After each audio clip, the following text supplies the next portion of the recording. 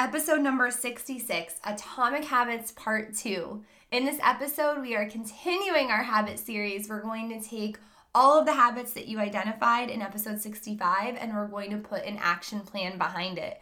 We're getting right to it in 3, 2, 1. Welcome to the Heal Your Burnout podcast, where us hustlers come together to have solution-focused conversations weekly. My name is Amber Connolly, a former burnt-out clinician and academic turned transformative coach. If you are a productive Patty, Miss I Can Do It All, or if you are ready to ditch the exhaustion, you have come to the right place. Each week I'll be providing you with wellness tips and trainings, inspiring you to look within, replace habits that are keeping you stuck, and offering insights to help you maintain your brilliance. If you are craving clarity, self-care, support, and mindset hacks, look no further. This is where your energy can be reignited and your hope can be restored.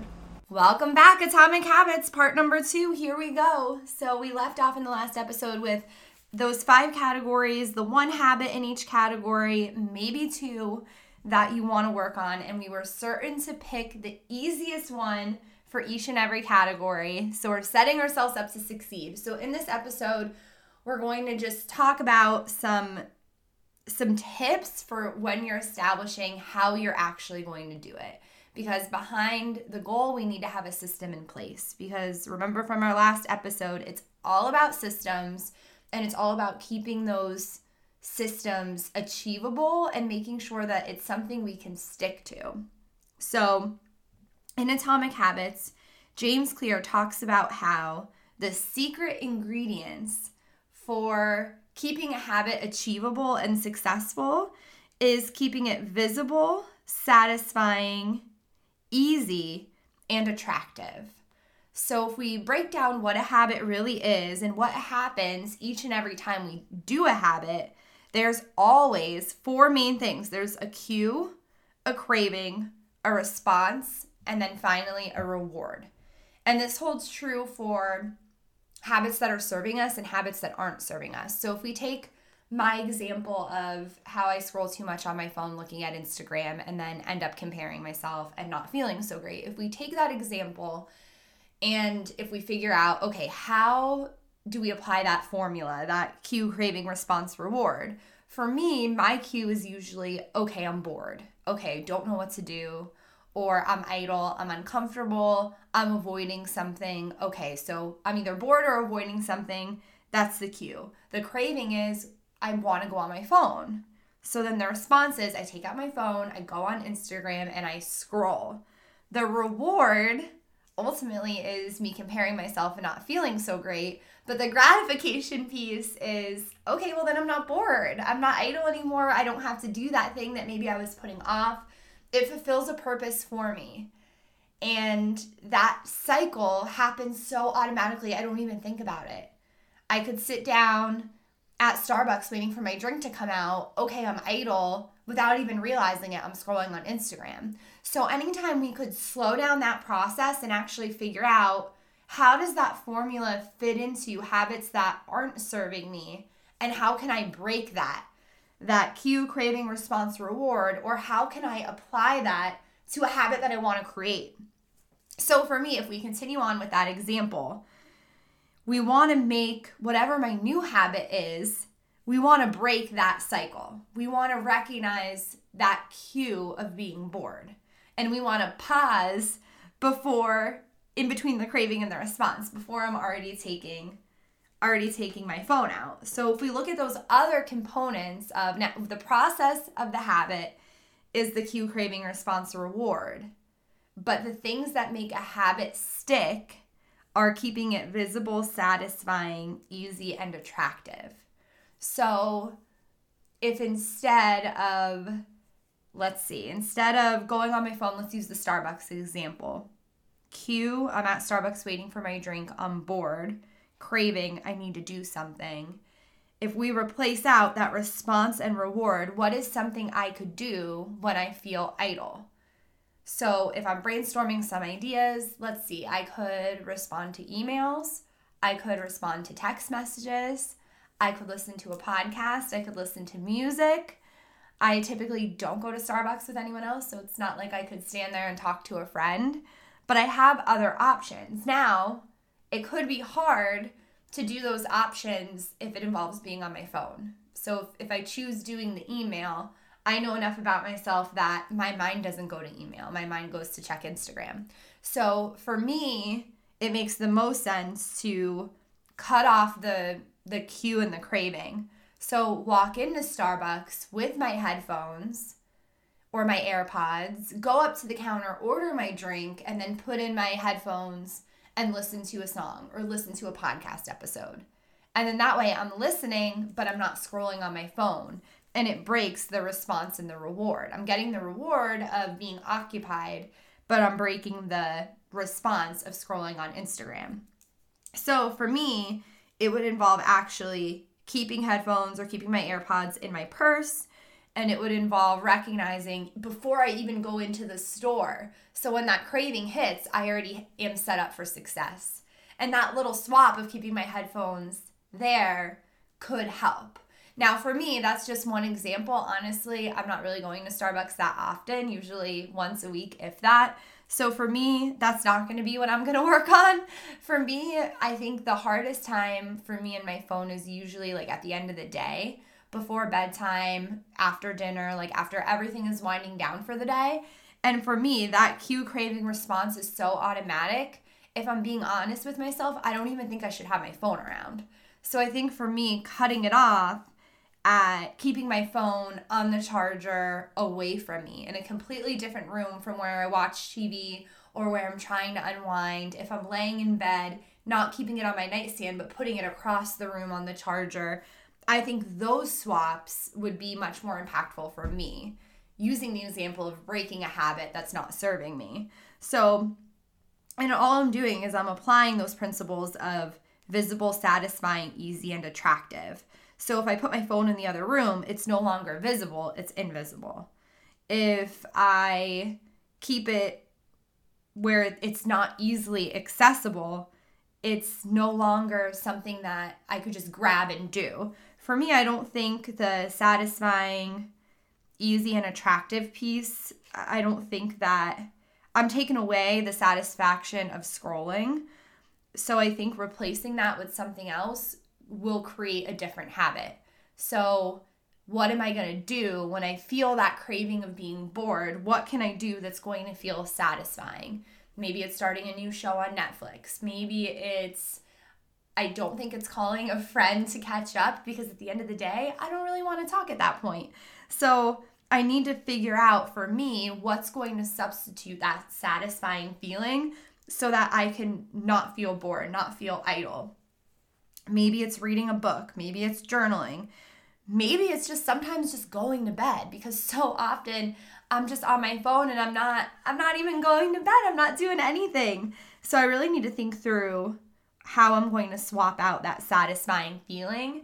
And I think that I'm making it easier on myself because I'm actually cutting off my access to the phone, which for me, that's just simply what I need to do. So let's look at a different category here. So let's say physical. Physical for me, it is actually, I want to do going to yoga. So normally my cue craving response reward is I have my workout plan mapped out for the week.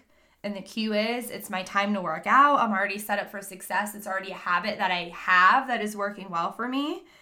And when that workout time comes, I crave it.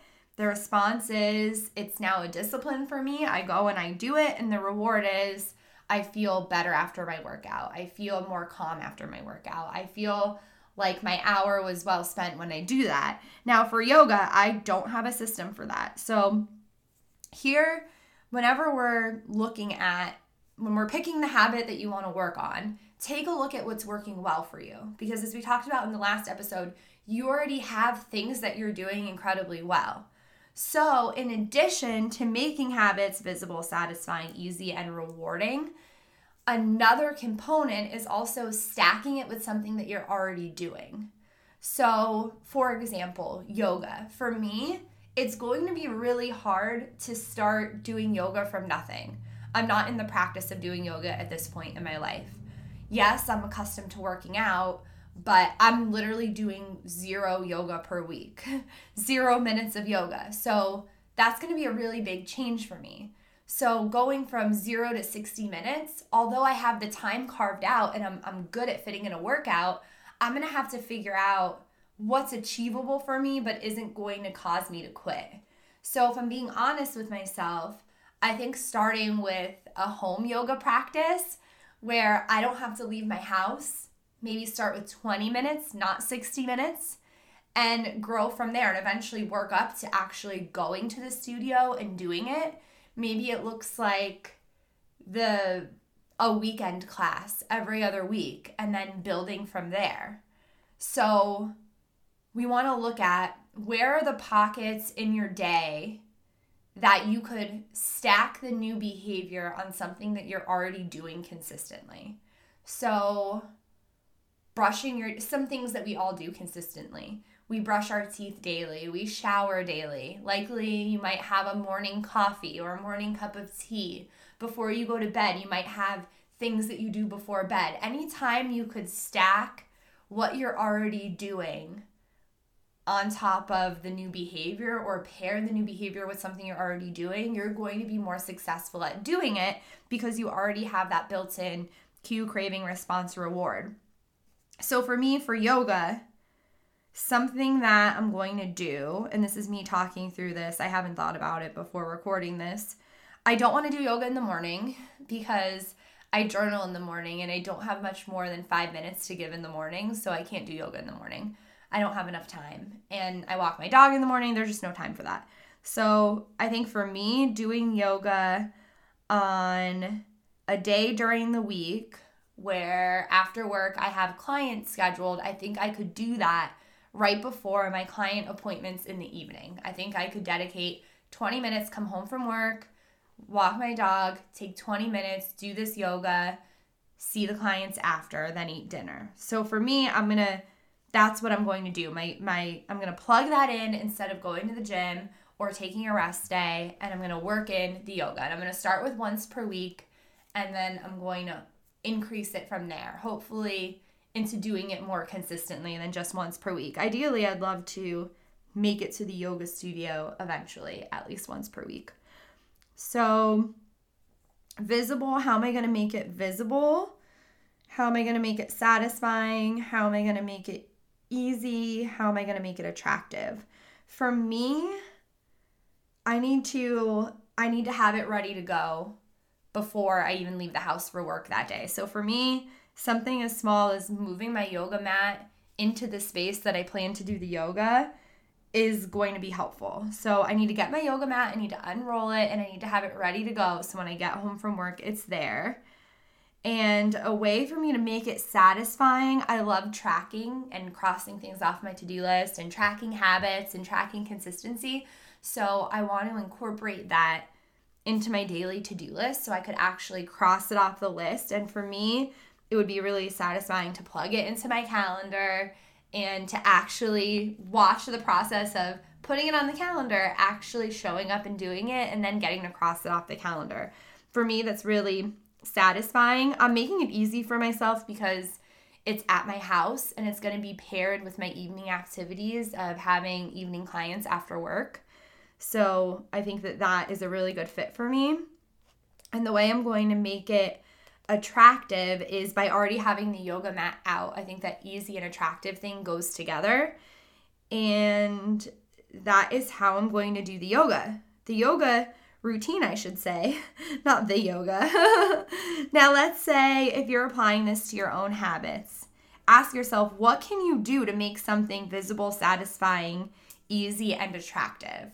Now, you might be doing this exercise, and it's hard. It's hard when you think of going from not doing something to doing something, and especially if you're not used to giving yourself the time to do something new, it's going to feel really strange actually carving out the time to do it. So how do we make the time for it? Well, I think it goes first into planning and actually deciding how much time can you start with. So if your practice is you're trying to create the habit of journaling or meditating, Start small. Start with 2 minutes. That's 2 more minutes than you've done up until this point, which is a huge win. Don't start with 60 minutes. Or if you're starting to exercise, start with a 10-minute walk or a 7-minute walk around the block, a 5-minute walk, and then slowly build that up and go from there. And I think that it's never easy to actually dedicate time to yourself, especially if you're not accustomed to it. And women at large, we're really bad at this, especially if we are in other roles as moms, caregivers, and we fulfill so many other different roles in our lives. So going from never giving yourself any time to giving yourself time is challenging, and it's not going to feel natural. It's not going to feel good. It doesn't, because you're just simply not doing that. So how do we start doing that? Well, definitely, like I said, definitely planning. I think making peace with the fact that it's going to feel strange. It's not going to feel good. But I think ultimately surrendering to the fact that by doing this, you're taking care of yourself. In the same way you go to your doctor, you feed yourself, you make decisions throughout your day, as small or as big as they are. You make the decision to brush your teeth. You make the decision to do your hair for the day. Whatever that is, your decision to take care of yourself is allowing you to live your life and to thrive and to show up for all the other areas of your life. So look at it as an investment. And start small. Don't start off with a 3-hour investment. Don't start off with something that's so unrealistic. And be graceful with yourself. Accept where you're starting from. If you're starting from 0 minutes per day dedicated to yourself, it cannot be a 1-hour investment out of the gate. Start slow. And that holds true for every new habit that you're setting. Start slow and start small. And add to it very slowly, because tiny changes equal big results when it comes to cultivating new habits. Building off of that, 2 final pieces in closing. Have empathy for yourself. Not just yourself right now creating the new habit, but have empathy for future you who is going to be choosing to do the new habit. So an example of this, let's say you're working on journaling daily and you have a vacation planned and you're on vacation, and let's say you forget your journal or you're sleeping in, you're off your routine. Understand that when you're setting up these goals, whatever date you pick to start, consider your vacation. Hey, I'm on vacation that week. Have empathy for the you going on vacation and recognize, yeah, that's not a good week to start this habit. I should start when I get back from vacation. Or, hey, I've cultivated this really great habit and I'm going on vacation. Let's try to journal once on vacation and be okay with the other 3 days not. Because you're on vacation and you need to have empathy for your future self. Let's say you're working on waking up each morning and going for a 20-minute walk. And let's say the night before you have some sort of event, a work event or some sort of celebratory party, and you stay out late. Have empathy for the future you. Future you doesn't want to wake up at 7 a.m. and do a 20-minute walk. And you know what? That's okay. Maybe it's a 20-minute walk at 7 p.m. that day. Maybe it's a rest day that day and you start again on Monday. It doesn't have to always be so strict and always be so black and white. Consider the future you, give yourself grace, give yourself empathy, and be mindful of where you're going to be at when you're actually doing that habit change. Because remember, if we make it too hard or if we make the goal too strict, then we're not going to be able to stick to the habit. Last but not least, you need to have accountability when it comes to setting new habits. You absolutely have to. That is a must. Without accountability, why would you keep doing it? There's no reason why. How are you going to hold yourself accountable? For every person, this will look different. Is it telling a friend? Is it saying to a friend, hey, please text me tomorrow to make sure I went on my walk? Hey friend, I'm going to text you every single time I do my meditation practice. hey spouse, I set up this automated savings thing and I want you to take a look at it every time I get paid to make sure I'm not pulling from the savings account. Whatever that is, how can you hold yourself accountable? Usually this involves telling another person. This might involve reaching out to someone for support. It might involve paying someone to be your accountability person. It might involve reaching out for a coach or going to therapy, someone to hold you accountable, because without accountability, we have no reason to stick to something. Maybe it's great to have a reward at the end, but you need something holding you accountable along the way. And I think there's so much value in having skin in the game, like financial skin in the game. So if you belong to a gym, you're paying a monthly gym membership, that's skin in the game, your investment in your gym membership.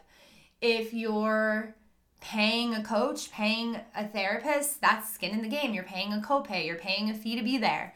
You're forcing yourself to show up because you're investing in it. And investing in yourself is always a good idea, whether it's financially, whether it's with time, whether it's including someone else in your plan. You need to think of a way to hold yourself accountable, because without accountability, there is absolutely no sustainability. For me, my favorite, I'm going to list off some ways I like to stay accountable. Let's see. I love to tell other people what I'm up to, and I love to tell my close friends, like, hey, this is what I'm doing. Check in with me about it. Or, hey, I'm going to let you know how it goes. Hey, I'm doing this tomorrow. I'll be sure to text you after. I'll let you know how it goes. I personally have a coach. My coach holds me accountable to staying true to whatever systems I have in place or whatever it is that I'm working towards. It's always a good idea to have some sort of accountability. For me, working with a coach not only puts skin in the game because I'm financially paying for it, but also time in the game because we're having sessions to talk about it. And then also you have someone saying like, hey, how is that moving forward? How is it going? Where are you at with this? And it keeps it on the forefront. So think of ways to keep yourself accountable. It might be joining an accountability group. There's even apps out there. I hear about accountability apps. That's always something too. Maybe a way to check in with a community. There's tons of online communities. You don't know what's out there. Go out and do a search about it. How can you hold yourself accountable? This concludes our part 2 of our habit series, Atomic Habits Part 2. In the next episode, we're getting into those, my next episode, I should say, we're getting into those 23 habits for 2023 if you're looking for some habit inspo. And our very next episode, I'm so excited, our first ever guest talking about keeping your habits sustainable. Woo! I can't wait for you to listen. Thank you so much. I will be in episode 67, but I won't be alone. It will be with our special guest. And in the episode after that, episode 68, we're getting into the different inspo for habits. I will catch you in the next episode. Thank you so much for listening. Hey friend, before you leave, please head on over to iTunes Podcast and search for Heal Your Burnout. Go ahead and hit that subscribe button, give us a 5-star review, and help us spread the word about our show. I would love to connect with you on social media. My Instagram handle is @Amber_Connolly_. And until next time, I'm sending you so much love and light, and I can't wait to keep moving forward with you.